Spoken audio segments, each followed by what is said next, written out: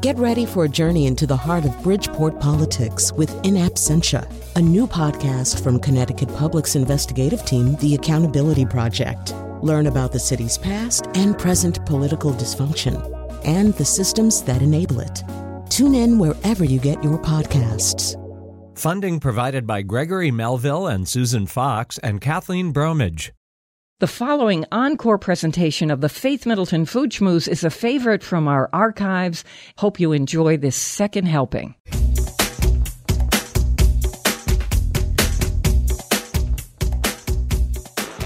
Thanks for listening. Here's what's about to happen on this edition of the Faith Middleton Food Schmooze, and it's going to be fun.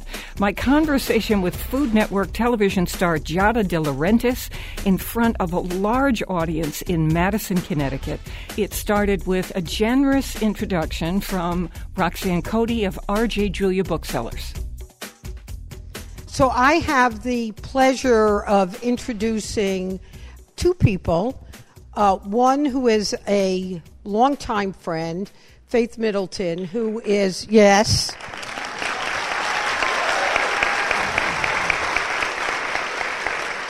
For those of us who live in Connecticut, she has been with Connecticut Public Radio for 38 years.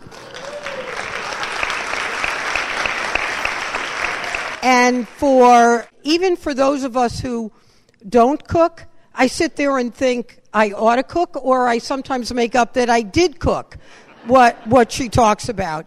But Faith is also a two-time recipient of the Peabody Award for her work at Connecticut Public Radio. She's the host, obviously, and executive producer of Faith Middleton's Food Schmooze. She's got 2 honorary doctorates. She has taught the art of the interview at Yale University. She did a book a number of years ago called Goodness of Ordinary People, which was wonderful and also published by Random House. And she was inducted into the Women's Hall of Fame here in Connecticut, and her show was named to Connecticut Magazine's Hall of Fame. And she has graciously agreed to join us tonight to interview Giada. Now, for me to give you an introduction to Giada and tell you about all her shows, and this is her 9th book, and her book is great, and all. You know that, and that's why you're here. That's why you stood in line for 4 days in order to see her. Here is what I have noticed in the times that Giada has been here and watching all of you interact with her is this, and this is what I think at the end of the day matters. She is inspiring. We hear more kids who are interested in cooking. I think she has single-handedly reintroduced the idea that a family dinner might be a really good idea with good food on the table and not phones on the table.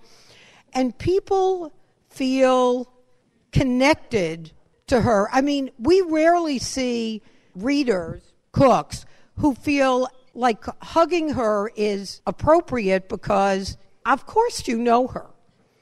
And it's that I think, there's lots of great cookbooks. But what Giada does, first of all, ordinary people like me can cook and seem like brilliant cooks. But it's her connection to people and the inspiration that I think makes us all so excited and thrilled and wanting to meet her and be here. So, please join me in welcoming Faith Middleton and Giada de Laurentiis.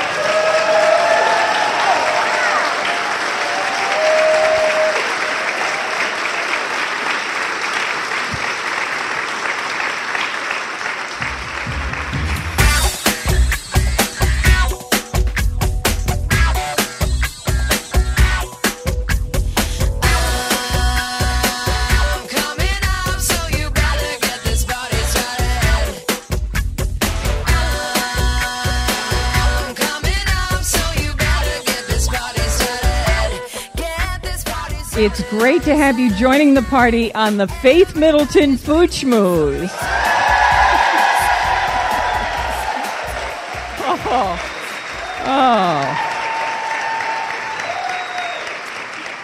What an audience has appeared for my conversation with Food Network star Giada de Laurentiis. My special thanks to R.J. Julia Booksellers, especially the founder and president, Roxanne Cody. I think, why waste 1 second? To celebrate her new cookbook, ladies and gentlemen, please welcome officially the author of Giada's Italy, Giada de Laurentiis.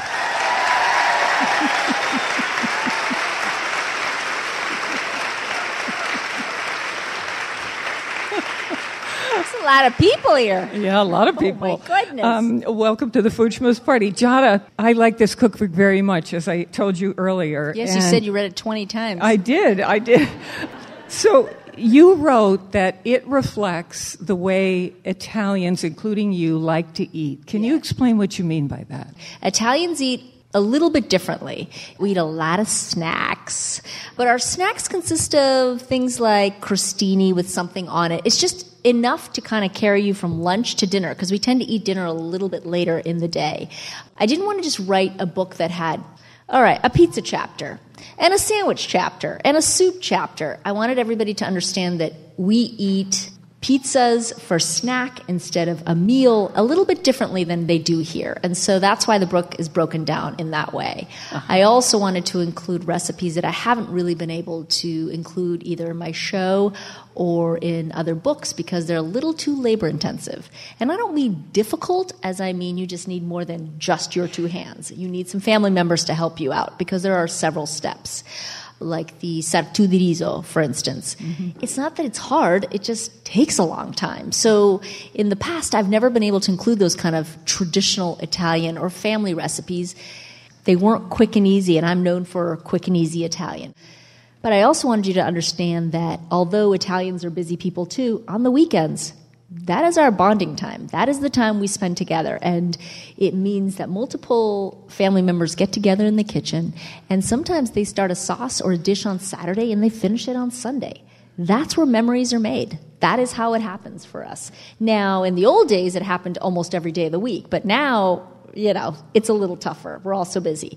But I think it's a really nice way to maybe once a month get your family together, or once every, however you can do it, pick a recipe like that and get everybody involved, and everybody takes one part of the recipe. And that's what I've been doing with my family forever. Giada, I'm so glad you said that, because later on I was going to ask you about the pressure not to get ahead of your people, and yet at the same time express something that is important to you. I think we get it. So you nailed it for me on page 30 in your book, and this is a recipe. What's on page 30? Oh, I'm going to say 2 words: candied prosciutto. Yeah. Have you guys ever had candied prosciutto? Wait, Faith, have you actually made that recipe, or have you just been looking at it? I'm the one who serves bacon strips to people as an appetizer when they come in the door. No heart people problem. love bacon strips. This is even better as far as I'm concerned. It's almost like a chip. It's so thin. But it's sort of the same principle as candied bacon, which I know people love. It seems healthier, though, is it? Well, there's less of it because it's thinner, so maybe it is a little bit healthier, but there's still sugar and spice and all of that good stuff in it. It's still fat, and it's still a pork product.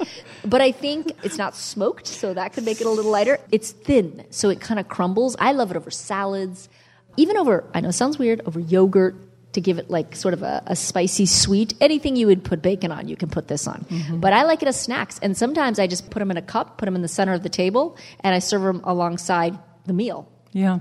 That's how good they are.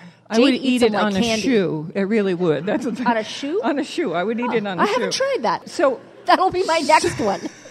So often when I make a so-called appetizer, Giada, that's dinner with a salad for me. Yeah. And I read you talking about that, and I love that philosophy. Let's get into that a little bit. Okay. I want to know why you don't feel wed to this concept of that there's an entree, there's an appetizer, there's a dessert. Because I can't eat that much, Faith. I mean, once in a while I can, but regularly I can't possibly eat an appetizer. Usually it's 2 appetizers, by the way. It starts like salad, then a soup, and then your main course, and then maybe an intermezzo, and then dessert. Like, choke me. It's too much food. So I like to eat on the light side, and I feel like every day we sort of have a different level of hunger. Right? So some nights, I just want to have, if I have leftover risotto, I make arancini di riso. And I have a few arancini di riso and a salad. I'm good to go. Why are you looking at me like that? The rice balls. Do you really want to know? Well, you know that they're pretty dense. Those rice I'm balls. thinking, can you eat as often as you might like to? Or are you prevented because Who, of the me kind of personally? work you do? Yes, you personally. Yeah, I eat whenever. Yeah, sure. Like on the road, I got really hungry over here. I did not get to eat lunch. I had oatmeal for breakfast, which satiated me for quite some time. I eat my oatmeal with olive oil and sometimes almonds and sometimes some orange segments and salt. That's how I like my oatmeal, not sugary and stuff. But then I didn't get to eat lunch because we were working. So they gave me a salad. That lasted like 20 minutes. And I was like, I'm starving. So they bought a couple cookies. I ate them all. And then I heard we're going to have pizza on the way home. So I do. Now, I will say this, that on this book tour, I've had to be careful because if I eat a big meal, and I did this in Houston, I was starving. We got off a plane. We went to this Tex-Mex place. I ate a lot of chips and guacamole and chili rellenos and tacos. I did a signing with almost 1,000 people, and I was going to be sick. Because the energy level, I have to keep it up, right? But I'm so full. I just want to relax and take a nap. So yes, am I careful about how much I eat before I'm going to be doing this, or before I'm on a show, or before I know that I can't just kick my feet up and hang out on the couch? Yeah, I'm careful. And I try not to eat a lot. You know, our bodies need a minute to digest food. It slows us down in our thinking and our ability to move and be energized. So I can't eat as much. And it is something I think about. There is a paste that comes up in several of your recipes. For instance, this spicy Calabrian shrimp. Mm-hmm. Which is, by the way, a great meal with a salad. Exactly. And some toasted bread or ciabatta. That's why I went there. As soon as I saw that recipe, I thought, that's dinner for me. Mm-hmm. But see, if I served that to Jade for dinner... Your daughter? Yeah, my daughter or any male friend of mine, they'd look at me like, that's it? Where's the pasta? Where's all of the other stuff? So you and I can eat like that, but usually if I'm cooking for Jade, I've got to think of, I need a starch, and I need a green, and I need a protein. This Calabrian chili paste, though, really, I was just so enchanted with this. I've never had it. You've never had it? I've never had it. It's like sriracha. But where do you sweeter. get it? Okay. Not quite as vinegary as sriracha is. You can get it at Italian gourmet stores, but if you don't find it, you can get it on Amazon. Believe it or not, it is spicy, so you guys have to be very careful how much you use. I give you the measurements, but some people like a ton of heat. If you do, go wild with it. And you know what? It's one of those things that you can keep in your fridge for 2 years if it takes you that long to get through it. But I'm telling you, it's a flavor bomb, and it works in everything. I use it in salad dressings. I use it in stews. I use it in pastas. I mean, I can just cook pasta, add a little bit of Calabrian chili paste and some garlic. Dinner's done. That's how great it is. Morning oatmeal. Yeah, There you go. morning oatmeal. If I really want to be running around the block. But seriously, yeah. No, I would do that. Actually, I could do it for dinner. I'd rather the oatmeal with the Calabrian chili for dinner than I would for breakfast. I think that might burn a hole in my stomach. Let me tell you what we're doing. This is Giada de Laurentiis. It's a great honor to have her on the show, and we are at an event sponsored by R.J. Julia Booksellers in New York and Connecticut. We're in Madison in a room that is packed with people, just hundreds of people who have come to see this amazing person.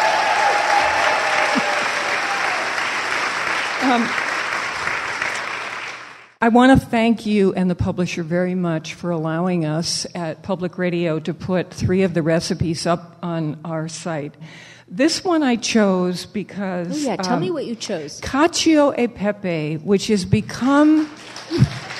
I would say that even 2 years ago, people were like, what's cacio pepe? What the heck is that? I feel like it has really taken off. What is going on with this? So let's explain what this is. They figured it out. It's great. It's so great. It's cheese and pepper. Who doesn't like cheese and pepper on pasta? But with arugula in your way. I put my own spin on it. Pancetta. But traditionally in Italy, it is just cheese and pepper. That is all it is. You know, and usually it's sheep's milk cheese on top of it all. Now, I like to switch things up, as I like to do, and make a real meal out of it. So I got to have something green, and arugula is my favorite. So we add some arugula, and I add a little meat to it. Can't go wrong with a little pancetta in it. You could also use bacon if you want. Does anybody know the difference between bacon and pancetta? Do you know the difference between bacon and pancetta? Oh, you're trying? No, I'm just asking because a lot of people ask me that Between question. bacon and pancetta. Yes. So They're both pork I think products. bacon is cured and pancetta is not. Correct. Brava. No, but I know, but sometimes it's a fun little takeaway. No, I think it was a wonderful question to ask. Thank God I knew the answer. Okay. I have a feeling you know a lot about food. No, it's just a little bit. Really, I'm a big eater is really what it is. Okay, the other recipe on our site is grilled chicken involtini. Yes, You love this, right? I do, because they're like little pockets, and when you cut into them, they're colorful, and I just like, it reminds me, it sounds ridiculous, but other than Italian food, I love Japanese food, because they're like little gems. And to me, this is sort of the Italian version of the little gems, right? You cut them up like almost like sushi rolls, and they have all the color inside, and I just like it. So you're rolling chicken with stuff You're rolling, inside. yeah, you're rolling chicken breast, yes, And with that stuff goes inside of it. In the grill? Yeah, I like right to on grill the them. grill. Yeah, Okay. because it gives it sort of a warmth. I find what happens with involtini a lot of times that people end up boiling them because the pan's never hot enough. But on your grill, that will be hot enough. And I will guarantee you some sear and some nice smoky flavor. So I read cookbooks at night, just before sleep, like it's pornography. And Does it put you to sleep? Or keep you up? So I would say that it's always my test with a book if I say, oh my God, this is unbelievable. Well, we're really getting personal tonight. Oh, Lord. Here it is, grilled scallops with prosciutto and basil. Think about it. You see, you're doing it too.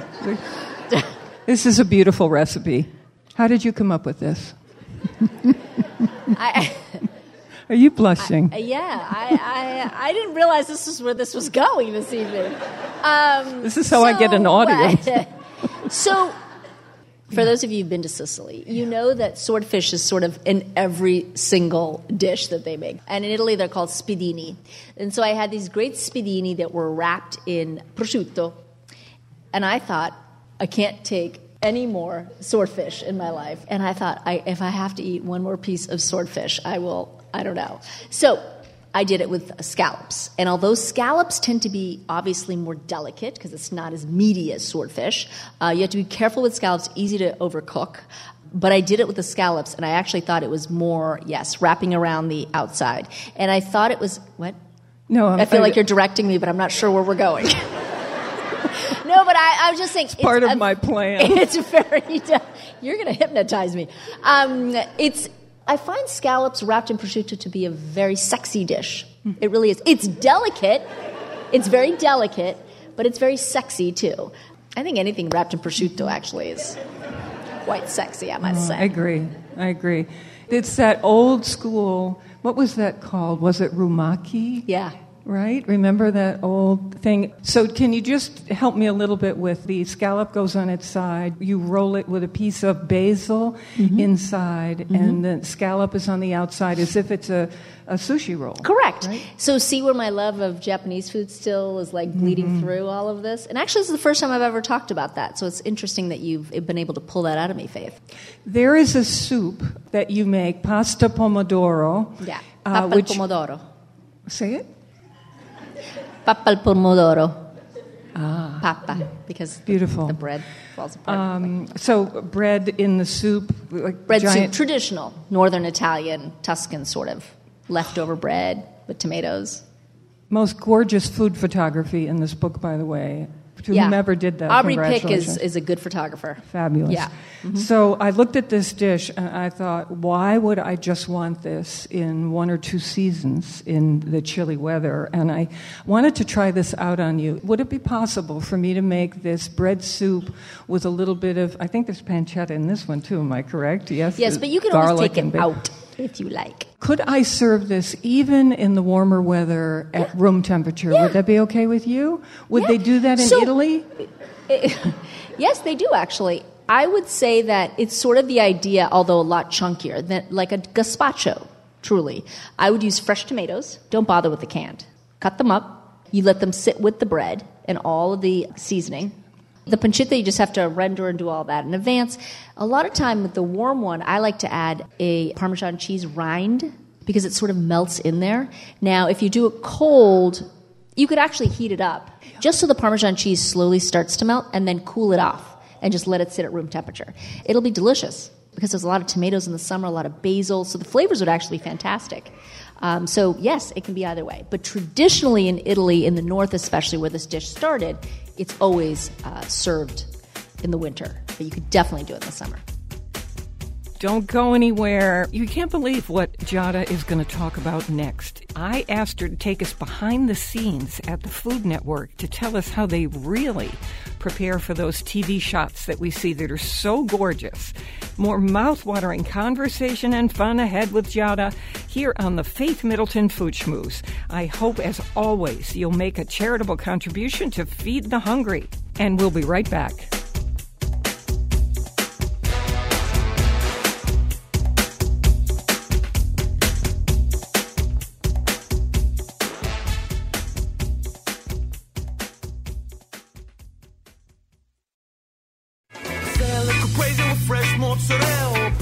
Reductions and cheesy bechamels, black and white truffles and ahi tuna steaks with a garlic mashed potato and a couple crab cakes. Mr. Tiki, baba ganoush, dolce in the mezzo and I'm moose bouche. Turbinado sugar on my creme brulee, or a sweet banana fossils with a brandy flambe. Batego on my tapas, canitas con papas, Celanese swamp, soprasada and pamadas. Pulsa new French on your soup with Gruyere, but I know damn well nothing out there compares to prosciutto. Well, in case you don't know.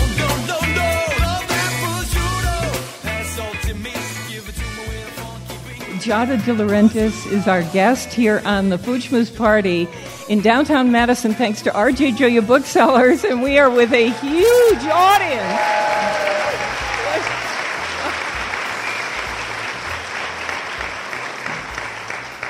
Giada's book is called Giada's Italy, and you will see it on our website with some of the recipes that she's graciously given to us at Public Radio. Did you pick a dessert by chance, Faith? The 3 recipes were the scallops and the chicken involtini. Oh, no desserts? Why do desserts never? Oh, and cacio e pepe. I almost went for the brownies, but... I was going to say. Okay. I want to bring you back to swordfish. You said, if I have one more piece of swordfish, and I thought, aha, I've got you now, because in your restaurant in Las Vegas... Yes.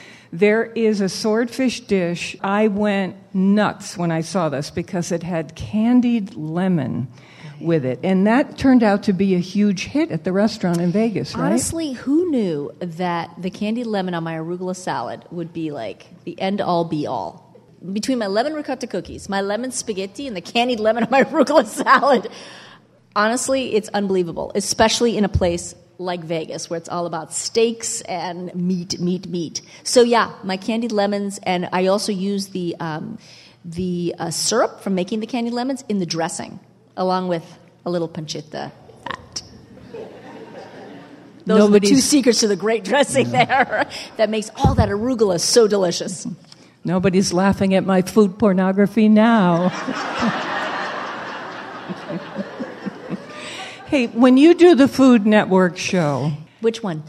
All of them. Okay. Just checking. And I watch all of them. Really, you're absolutely fantastic at what you do. I really mean that sincerely.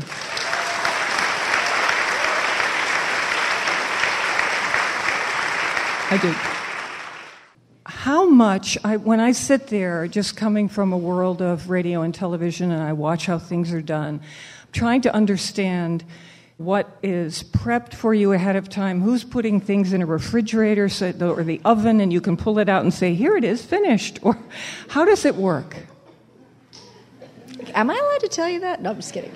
How does it work? Well, I do have a dishwasher who does all the dishes, which is really nice. And I have 3 girls in the kitchen that help me prep stuff. I will say that a lot of the prep I try to do myself.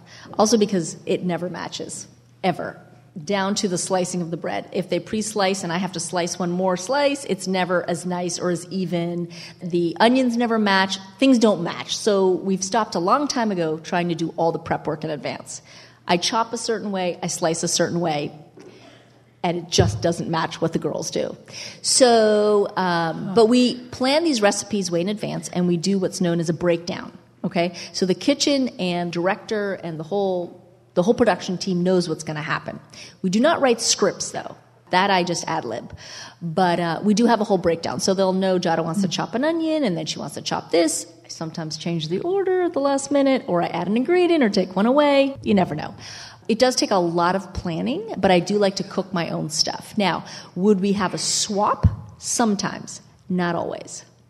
Because the problem is they don't always match. And I feel that people catch that kind of stuff.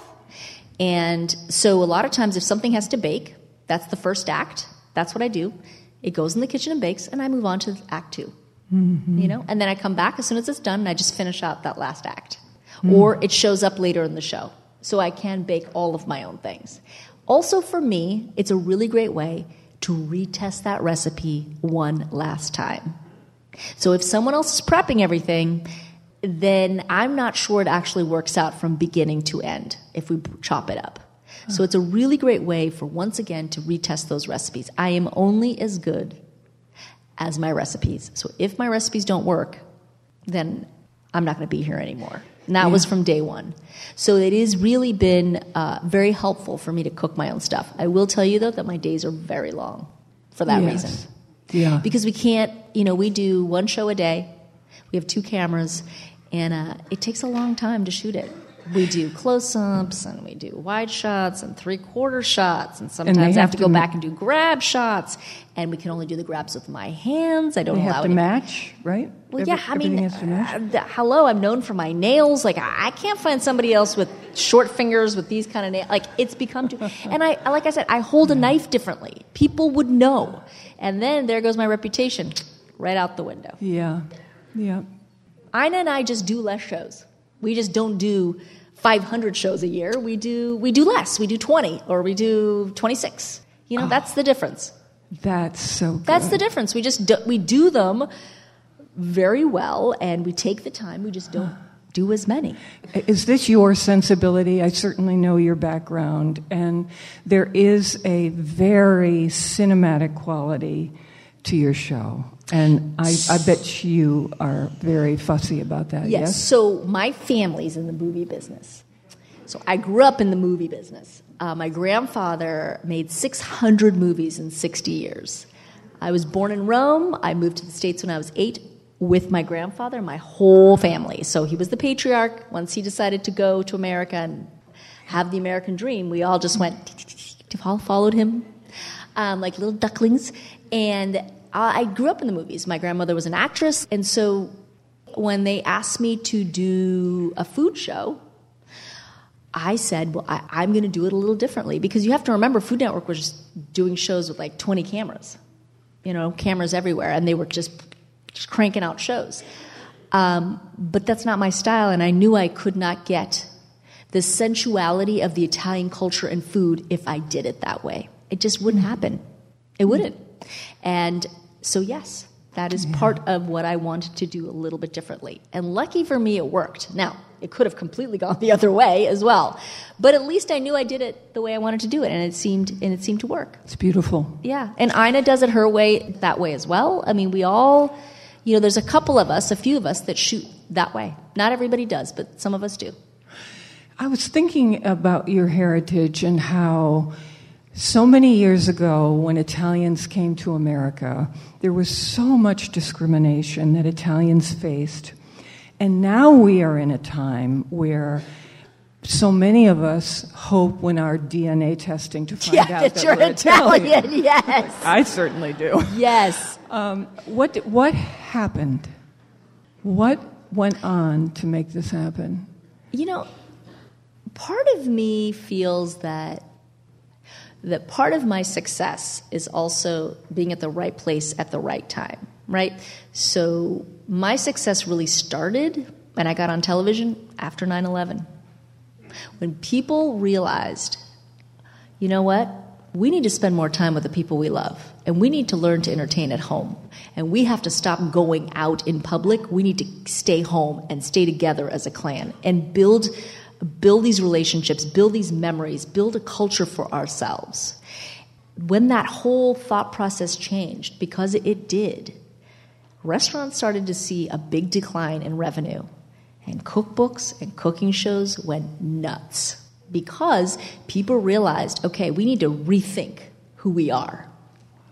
And I think the Italian culture is one that really believes and is very centered in the family. Everything revolves around the family. And not just Italians in Italy. Italians here too. We are very focused on our culture and our family, and we don't let it go. And so I think that is one of the many reasons that people gravitated towards Italian. It's very warm, and it's very inviting, and it's very sensual. All things that tap into creating a culture that I feel was lost for a long time, but now it has come back in full force. So it was strange, but, it was part of it. As strange as that might sound to people when I say it, because a lot of people think, what? But it did. The mentality changed in this country across the board. And we spent more time at home. And we learned to entertain at home in a different way. We'd gotten away from it. Yeah. We got to know the people, too. Yeah. And the talents, the creativity. Mm-hmm. And people were able to travel more, too. I'm sorry? People were able to travel more. I mean, I remember when I moved here, my mother was importing pasta, Parmesan cheese, prosciutto, everything. You go to Kmart and you can find prosciutto. It may not be the best quality, but you can find it. And mascarpone and ricotta, all the things that didn't exist when I moved here. People were like, what is that? What are you talking about? It's pretty remarkable what's happened in the last 25 years. What about your philosophy, or at least as it's described about you, of morphing together the true Italian cooking, which is a little bit different, quite a bit different from Italian-American cooking. Yes, it's different. And your sensibility from LA and that sort of healthful profile how did you set out to do that, or is that how that's come to be described? No, Faith, I didn't set out to do any of this. I just like to cook. That was it. No, I didn't set out to do it. It's just the way I think. I just think that I took the recipes that my family was making. I realized that I really couldn't eat like that on a regular basis. It was too heavy. And I also live in a city where we're lucky enough to have a lot of fruits and vegetables around, almost year-round. And I realized I want to hold on to the traditional recipes that my parents made, but I kind of want to give them a makeover. I want to lighten them up. I want to make them a little more modern and a little more doable, and I want to make them colorful. I do not like beige food. I say it all day at my restaurants, please don't serve me beige food. I cannot take it. It's depressing to me. I need to see a plate that's got lots of color and texture, because we eat with our eyes first. And that was sort of the mission that I was on. I do not like beige, boring food. Color. I'm not asking for much, but I like color and texture. And so I set out to do that in just about all of my recipes, and sometimes to my Aunt Raffy's dismay, and she would get really upset. But I think now they've all realized that that's just what I do. I make it better. Okay, so last question, so we can leave some time for people, would be to ask you, what was it, and maybe still is, about cooking that so appealed to you? Everybody's got a passion that calls to them. Why do you think that was yours? Well, it was mine because I come from a large Italian family, and as a female, it is very difficult to be heard, or for anybody really to notice you. And in the kitchen, I felt powerful, I felt like I had a voice, and my family listened.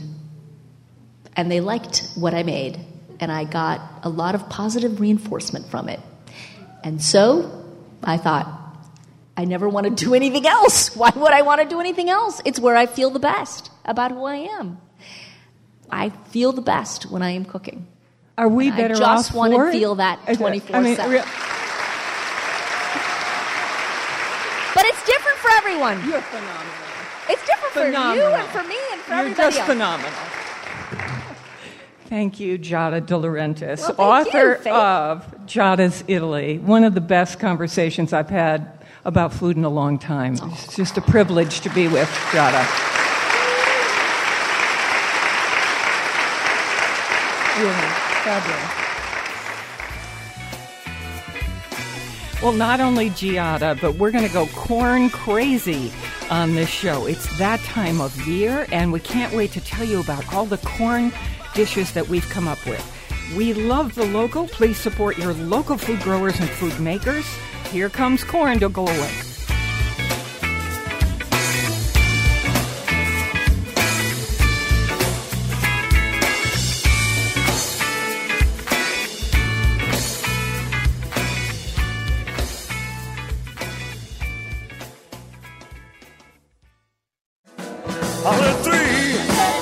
Corn patches, about four. Cotton field away, three. Corn patches, about four. Cotton fields away. Lives the prettiest girl in the whole darn USA. I'm Faith Middleton. This is the Food Schmooze Party, offering the richness of life and coming to you in Connecticut, Rhode Island, Massachusetts, and New York, including Westchester County, the East End of Long Island, the Hamptons, of course. Senior producer is Robin Doyen-Aiken. And to hear the show on Connecticut Public Radio, it airs Thursdays at 3 and 9 and Saturdays at noon. Podcasts and our curated recommendations are always online on the internet machine at foodschmooze.org. Okay, we promise we're going to go corn crazy. We've got Chris Prosperi, chef and co-owner of Metro Beast Restaurant in Simsbury, Connecticut. Mark Raymond, our wine broker from Wethersfield, Connecticut. This is peak corn season. Every Who day. doesn't love corn on the cob? Fresh corn on the cob. I just want it all the time. I just keep saying, can we have corn? Should we have corn with that meal? How about if we cook it this way? How about if we cook it? Mark, you've got a couple of recipes. Yeah. Chris, I know you love to do your stuff. Love corn. Years ago, Fine Cooking Magazine had done a little section, a few pages on different things about corn. And they had some flavored butters that they recommended. And I'm sure you can go into their archive and look up those flavored butters. But I wanted to pass on a couple of tips. First one is when you're buying corn, try for ears that are as heavy as possible. Yep. And be sure to cook it the same day that you buy it, because the longer it stays in the air, the more the sugars and starches start to evaporate, and that means flavor is going. Yep. You want to cook it the same day, absolutely. Buy what you need. Buy what you're going to use. Okay. Yep. I remember them talking about how to do corn in the microwave, and when I'm home by myself and I'm desperate and I don't feel like standing around for a pot of water, I just throw 3-4 ears into the microwave. I agree with that one. It takes about 4 minutes. Don't need to boil it. I don't even husk it. Yep. And then when it comes out of the microwave, you let it cool for a minute or two. The outside husk comes right off and the silk just slips right off. We're in total agreement with this one. Yeah. Yeah, Okay. The pot of water's too much work. Well, it can be. It is. If you could just drop it in the microwave, and the first time you told me about this one, I went home and ran home and did it because it makes peeling the corn not even a job. Yeah, it's like easy. when we were kids, we used to have to sit on the porch and Yeah, because all that silk would get all over the house. all over the place. And now you can just Parents pop would it get in the mad at you. microwave. Yeah. Pop it in the microwave, you're done. Mark Raymond has a couple recipes, so let's start with one. We've got these posted online, and these are recipes that are adapted from things that Mark found on the internet machine. And so here you go. I was over at my sister's house, Meredith's, for a picnic. She had made this dish, and it caught my eye because of the bright colors. And we were having kielbasa, hot dogs, hamburgers, and I saw this beautiful fresh corn salad. It was amazingly delicious. It had a little bit of citrus to it. It had that fresh sweet corn, a little bit of basil. It was, so refreshing, and it was chilled.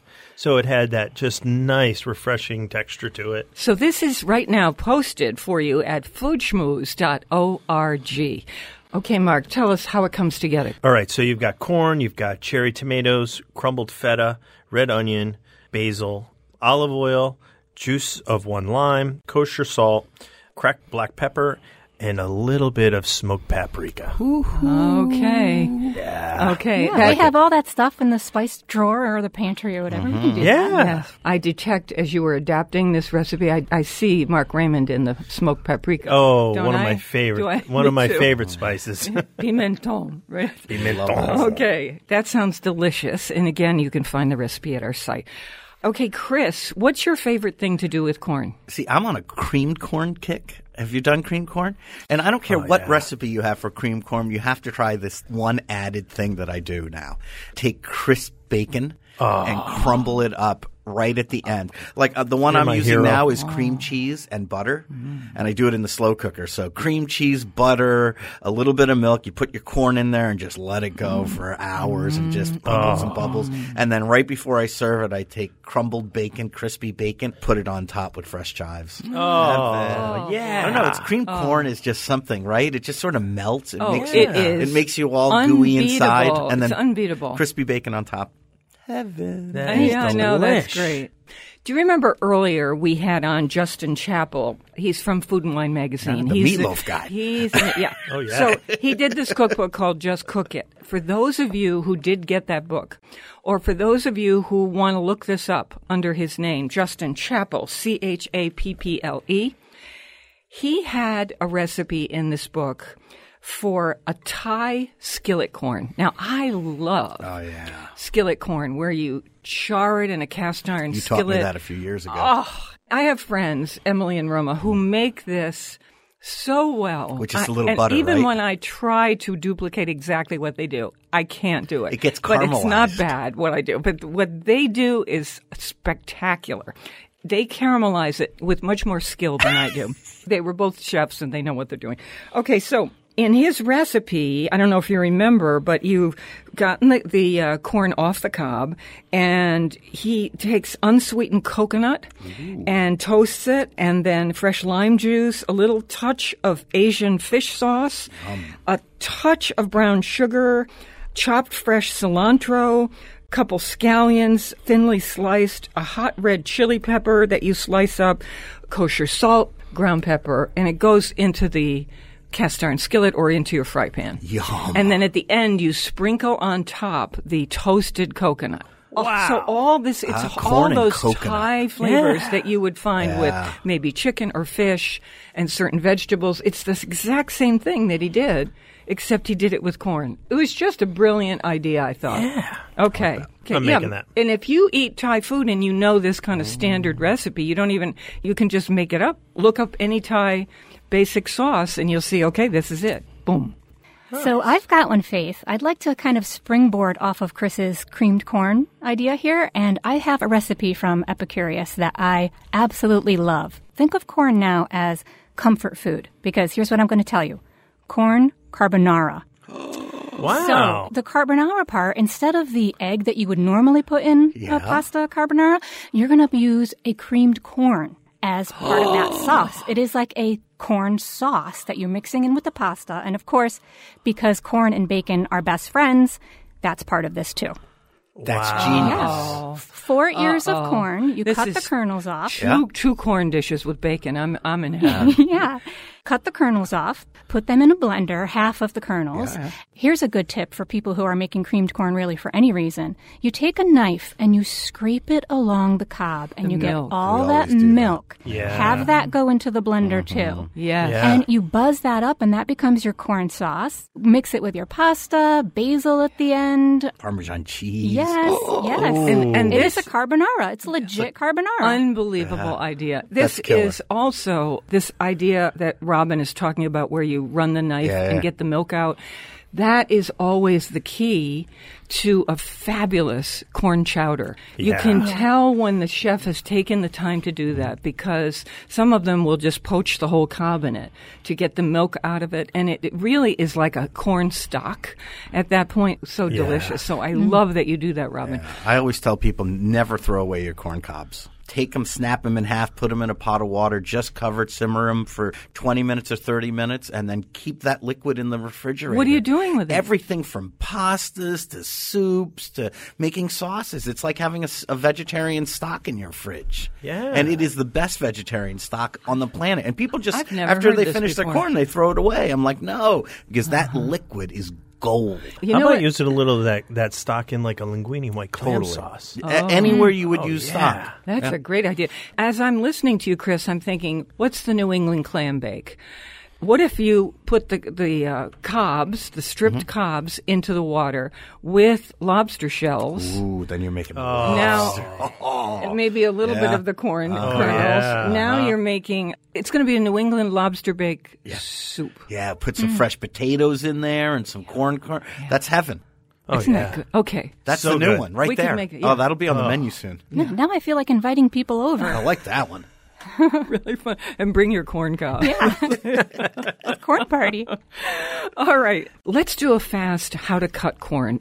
I remember when Justin Chappell turned me on to this idea, and I thought it was so fantastic.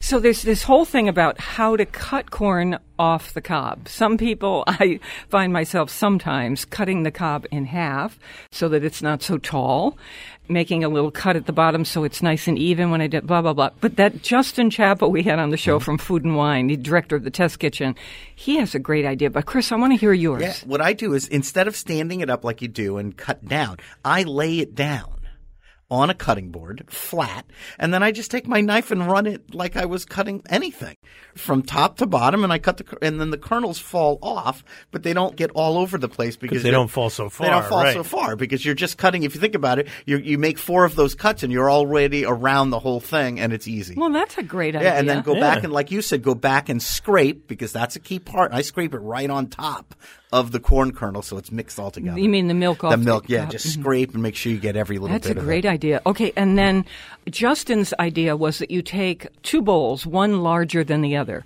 So the smaller bowl gets inverted, flipped over, and set inside the big bowl. And then you do the slicing of the cob on the inner small bowl, and that way the corn kernels fall all over into the larger bowl, and so they're not flying all over the kitchen counter. So I thought that was a good idea, too. That's a good Although, idea. Chris, I think you won this one. I think on the corn challenge, that's pretty darn good. The only problem I have with that one is not everyone has big bowls. Like I always go to people's houses and help them cook and stuff, and I ask for a big bowl, and I get like this soup cup. No, that's not a big bowl is like you can barely put your arms around it in my world. Yeah, That's what a big bowl is. Exactly. Okay, Mark, you had another corn recipe that we posted. Yeah, so this is called humita, which is a traditional South American corn dish that they would serve, the gauchos would make when they're doing their barbecue.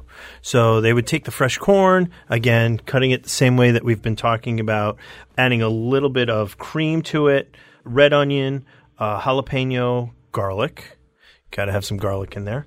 Olive oil, butter, paprika again, a little cayenne pepper. And what you do is just put this into your food processor for maybe like just a couple quick pulses.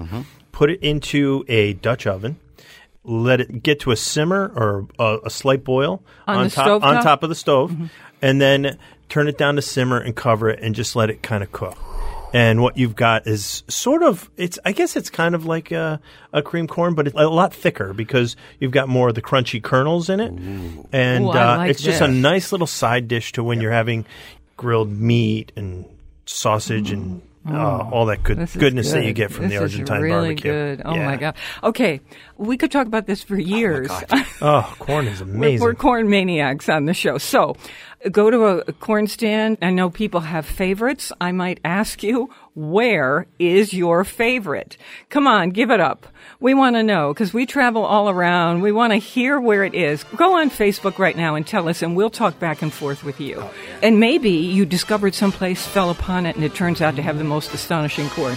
Let us know. That's Faith Middleton Food Schmooze on Facebook.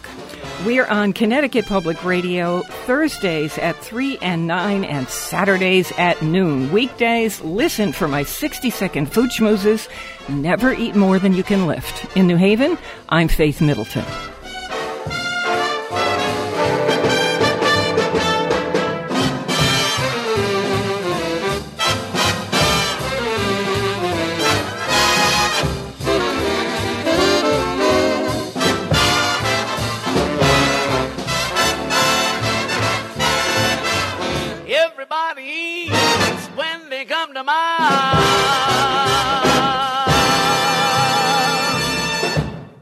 Hey, don't want the party to end? Well, neither do we. Talk with us anytime online at foodschmooze.org.